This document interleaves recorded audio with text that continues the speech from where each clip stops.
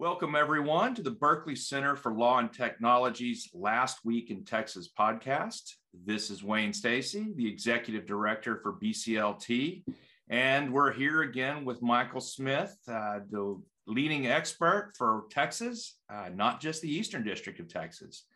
So, Michael, we'll just start with what happened in Texas last week. Well, Wayne, the principal story last week in Texas is we had an article come out that I know a lot of the law.com publications picked up about the role that a former law clerk of Judge Alan Albright's in Waco was playing as a court-appointed technical advisor. The headline was that the former law clerk had already billed over $700,000 in fees this year for his work as Judge Albright as a court-appointed technical advisor after he clerked at the court. Yeah, the number, the 700,000 number, got a lot of headlines and a lot of chatter around on the boards, but there's a lot more behind this story. So I think it's fair to probably start by telling us who is this technical advisor and then what are the qualifications? Well, you're absolutely right about that. Let me explain who the technical advisor is. The article was talking about two people. First of all, Judge Albright uses Dr. Joshua Yee as a court-appointed technical advisor. Now, Josh was a law clerk for Judge Albright for a year and a half before, I think he finished up December of last year. And I remember talking to Judge Albright and how excited he was that Dr. Yee was going to be coming to work for him as a law clerk. So let me tell you about his background. He holds bachelor's, master's, and doctoral degrees in electrical engineering, and he worked as an engineer at Freescale Semiconductor in Austin before he got his law degree. And then he was an IP litigation associate at Austin law firm for 7 years before he started his clerkship. Now, it, of course, is not unusual for some of the law clerks for these patent judges to have had a few years as an associate doing patent litigation. It's not unusual for them to have experience as an engineer before they went to law school. We've even had law clerks that have doctorates. There was one that Judge Gilstrap had that had a doctorate from Stanford, and we still teased her that she was the least qualified law clerk he had because she had not actually yet worked as a litigation associate. But I have never, in any of the cases I've ever seen, I have never seen anyone that has all three. And again, Dr. Yee has more than just a couple of years working as a patent litigation associate. So he is an extraordinarily qualified person in terms of his background. And then he's also got a year and a half in the belly of the beast, as it were, working in Waco and working on the types of cases that he later became a technical advisor on after the beginning of this year.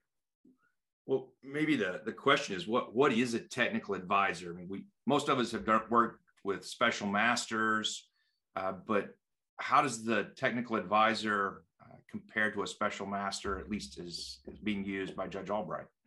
Well, I think it goes back to the practice in the Eastern District, actually. That's when I think that's when a lot of us first started seeing technical advisors. And what happened there was back in the 2000s, Judge T. John Ward and Marshall started using patent lawyers to assist with claim construction issues.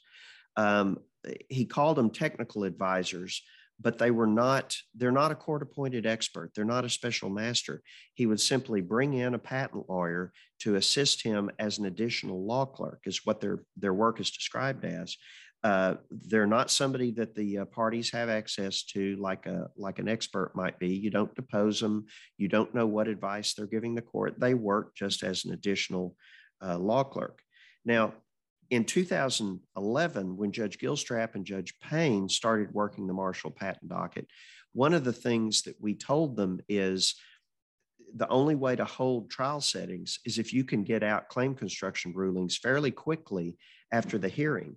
Because if we're waiting for months to get the claim constructions, then the expert reports are based on the wrong constructions and the cases get behind.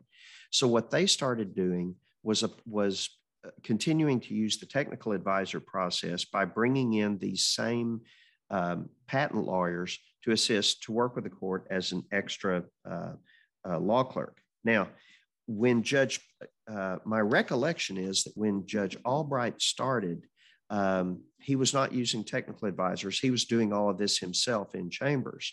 When Josh left last December, he started appointing Josh to work in a lot of cases. But again, the way he's working appears to be the same thing we've seen. It's an additional law clerk. It is not a technical person. It's not a professor from a technical college that comes in and advises the court on technical issues. It's a patent lawyer.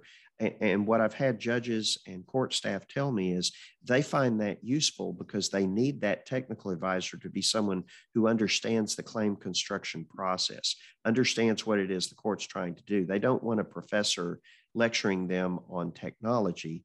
They want someone who has been through the process and can talk to them about it.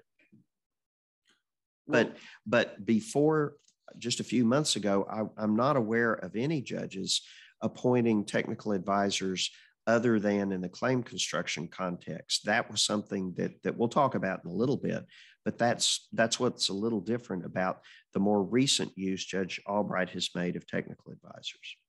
Well, I mean, it's a great point to jump off of. You know, I remember using technical advisors with Judge Ward, but it seems like Albright's process is different. So how does it get set up, and what are the limits, or I guess maybe the expansive use of Josh in Judge Albright's court?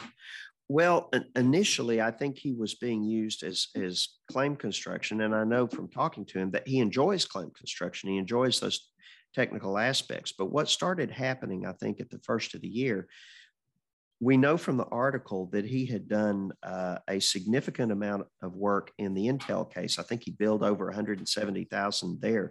So he likely was working on issues other than claim construction, was working on summary judgment, was working on motions to dismiss or expert motions.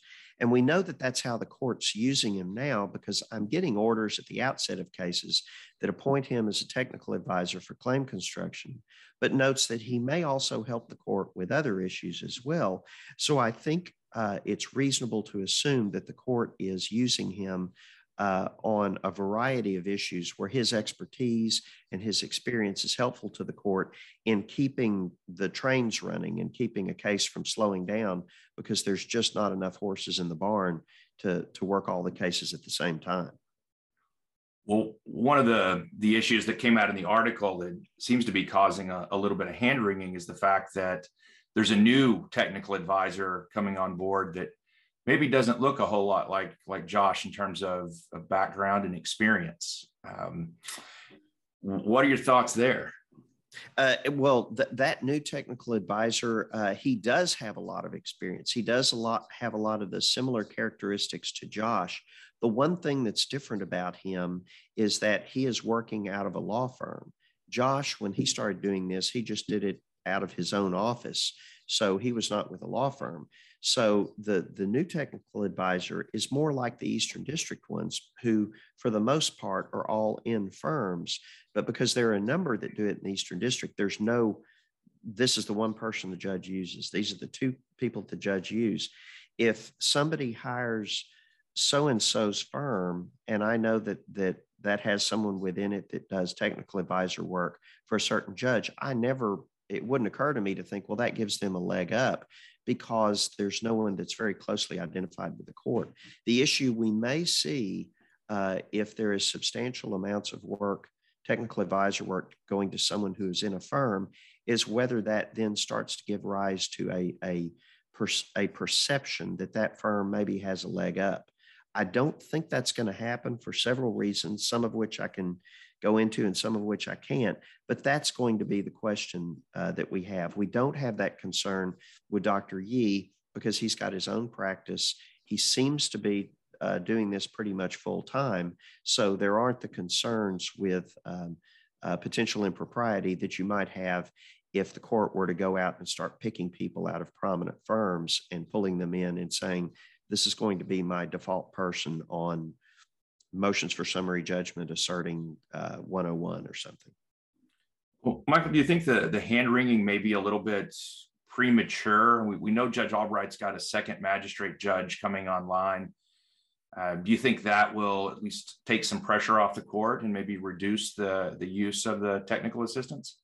Absolutely. This could very well be a stopgap measure because it took quite a while for Judge Albright to get approval for the additional magistrate. So this may be a stopgap measure for a year and a half until the new magistrate judge comes in. And when that magistrate judge comes in, they'll have law clerks, probably technically savvy law clerks. So that will give the judge at least as much as he is able to get out of Dr. Yee and out of the other technical advisor at this point. So this might be a stopgap measure. Also, I think it's important to remember this is still a fairly new judge on the bench in terms of the technical issues. And as Judge Albright figures out how he wants to handle things, as we become more familiar with how he does things, what we saw in the Eastern District was as judges make clear how they expect things to be done, you had fewer disputes because I don't have a dispute over, well, maybe the judge wants it this way and maybe he wants it this way. I already know that with Judge Gilstrap or Judge Mazant. With Judge Albright, we may not yet know how he wants something done. So I do think there's a good chance that this is going to be a stopgap measure, and we'll see a decrease in the broad use of technical advisors as additional manpower for the court next spring, next summer. Well, for those that don't know how technical advisors are paid, I think it's important to know they don't come out of taxpayer money. The technical advisors aren't paid out of the judiciary budget. In fact, they probably, Josh billed what, $700,000. That's several times what a typical judge's salary is in a year. Who's paying that $700,000 a year to Josh? That's being paid for by the parties. What you'll typically get is after the technical advisor concludes their work in a case, they'll send their bills in to the judge. The judge will enter an order requiring the parties to split the cost. I think his bills are range from $10,000 to $35,000 on claim construction, which is split between the parties. Now, again, in Intel, it's $170,000, but there are two cases going on. They're gearing up for trial. There's a pandemic going on. There are freezes going on that are shutting down the state of Texas, and a lot of money at stake. So it doesn't surprise me that you had more money involved in that case. But in the ordinary case, I think you're looking at something in the very low five figures. Well, and sad that I've gotten to this point, but the very low five figures is a relatively small number for patent litigation. Do you hear litigants complaining about these fees compared to the services they're getting? Oh, I have not. We've had this for a long time in the Eastern District, and we're used to that. And it's helpful because it gets us, well, for two reasons. It gets us a claim construction out faster, which means our experts aren't having to do things twice. And I mean, you and I know that this is a fraction of what an expert costs. So getting things out quicker avoids a lot of expense. Also, again, let me go back to Dr. Yee's qualifications. And again, I've been in the courtroom. I've seen cases. I've seen the work that he's done. I've seen the interaction between him and the judge. And I'm very happy to have that level of expertise available to the court in my case, because I want a solid piece of work early on. I don't want a tentative claim construction where the court's like, I'll get to that later. And then a year later, you've spent a lot more money in the case. And then you find out you've got a dispositive claim construction either for you or against you. So it's money well spent making sure that we have a solid product coming out of the court and coming out earlier rather than later. I've never really seen anyone complain about the court bringing in technical advisors, because we all understand that helps them get what we want, which is solid work product as quickly as we can possibly get it. So you've kind of laid out that this is a special circumstance, special judge, special workload, and special technical advisor. So just more generally, what do you think of the idea of technical advisors being adopted by more judges, more courts? In general, I'm being a little contradictory. In general, I don't like it overall because I don't like the idea of a technical advisor with a broad portfolio. We've got a technical advisor who's working on everything. I prefer having an Article III judge with Article III staff, law clerks, magistrate judges, professional staff that's experienced in these cases.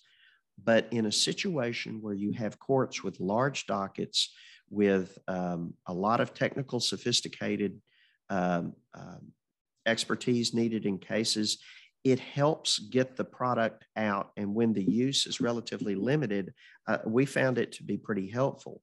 I don't particularly want judges reaching out and pulling in private lawyers to do work on their cases, especially when there's not really a way that parties can have input into that. So I think there is a risk, but I have yet to see it applied in a case where I thought it was a problem. So, again, this may be a high water mark and it may be going down next year, but it's certainly an issue to be looking at. I just prefer to have people inside chambers doing this, but my analogy is sort of like, it's a little like having a football coach announce that, well, I'm really busy, so I'm going to bring in a sports commentator to handle the next several games. And by the way, you players are going to split the commentator's salary. Well, I mean, that's outrageous. And we would raise hell about it until we ask, well, who's the commentator? And we find out, oh, we're going to get Jimmy Johnson to come in and coach you for the next few weeks. Oh, okay. Well, I'm okay in that case. Well, Michael, if we move on to the Southern District of Texas, it seemed that there was a pretty good scolding in a patent case down there. What do we make of that? Well, it was a really interesting case. The court had dismissed a plaintiff claim and found that it was not proper to go forward. And the defendant asked for exceptional case status and fees under Section 285. And Judge Hughes puts out an order. This is not the order you want. The good news is I'm denying the 285 motion, so you don't owe fees. The bad news is I'm putting out an order saying that your conduct is fundamentally unacceptable in a civilized society, that this conduct and disrespectful behavior and stereotypical assumptions are something that's unacceptable, especially for a lawyer in federal court, and your actions reflect poorly on the profession. But the motion for fees is denied. So I don't know. Take what you will from it. But I do think what I take out of it is a lot of times at the end of the case, I don't think the other side's counsel's actions have been appropriate. I might think they've been unprofessional. They've been just not the sort of thing that ought to happen. This reminds me that it's not a 285 award is not, well, you didn't win Miss Congeniality, so I'm going to assess you with fees. The court, even in this situation, was looking beyond that at the case wasn't exceptional. The conduct in the case wasn't exceptional, so you don't get fees. Doesn't mean you were a nice guy or a nice litigator. So it's useful to look at that, because otherwise sometimes your clients get the idea that because the other side has been a jerk, we can go get fees. And this is something I may send to a client and say, yeah, I know she was really a horse's whatever during depositions and was difficult to deal with, but that's not enough. So it may be useful to a lot of us in that way. Well, another issue that came up in the Western District of Texas, there was an interesting case on a settlement agreement that wasn't. Yes, we have an order. It's a short order from Judge Albright, but it's useful. Actually, I've had this come up recent in mediations where you think you've got a case settled and then you run into a problem with an additional term or working it out. Sometimes, and I remember Judge Ward doing this, Judge Gilstrap doing this, they'll look at your term sheet and they'll say, you have a deal. You just can't reach agreement on this language. So I'm going to enforce the deal that you've got, but you've got enough to have an enforceable deal.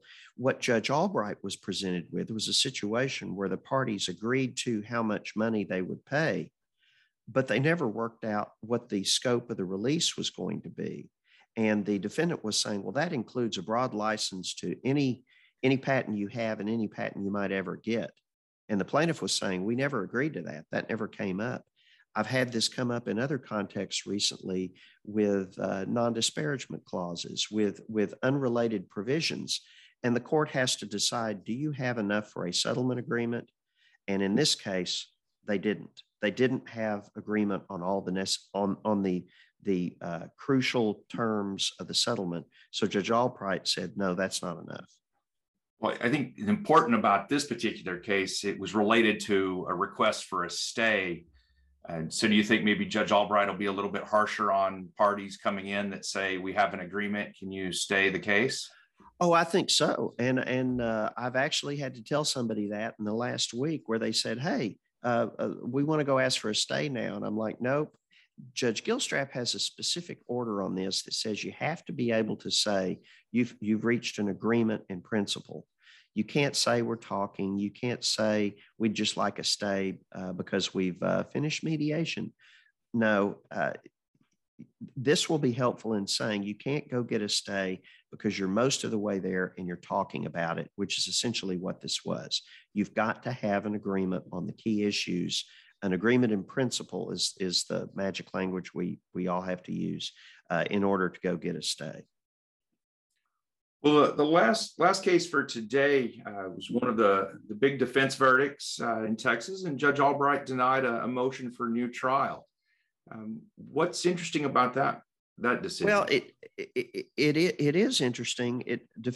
It's Roku in that case, and they've gotten a couple of defense verdicts with Waco juries. And in this case, the plaintiff came in and said, well, we want a new trial because Roku's expert didn't adequately disclose what his opinions were going to be, and he had inconsistent testimony at trial. Therefore, we get a new trial. Judge Albright said no, and he put the kind of language that we're used to seeing from Judge Gilstrap that says the court places has a lot of faith on the Seventh Amendment, on the right to trial by jury, on the jury's work in this case. And in this case, your complaints are kind of after the fact about what happened with the expert.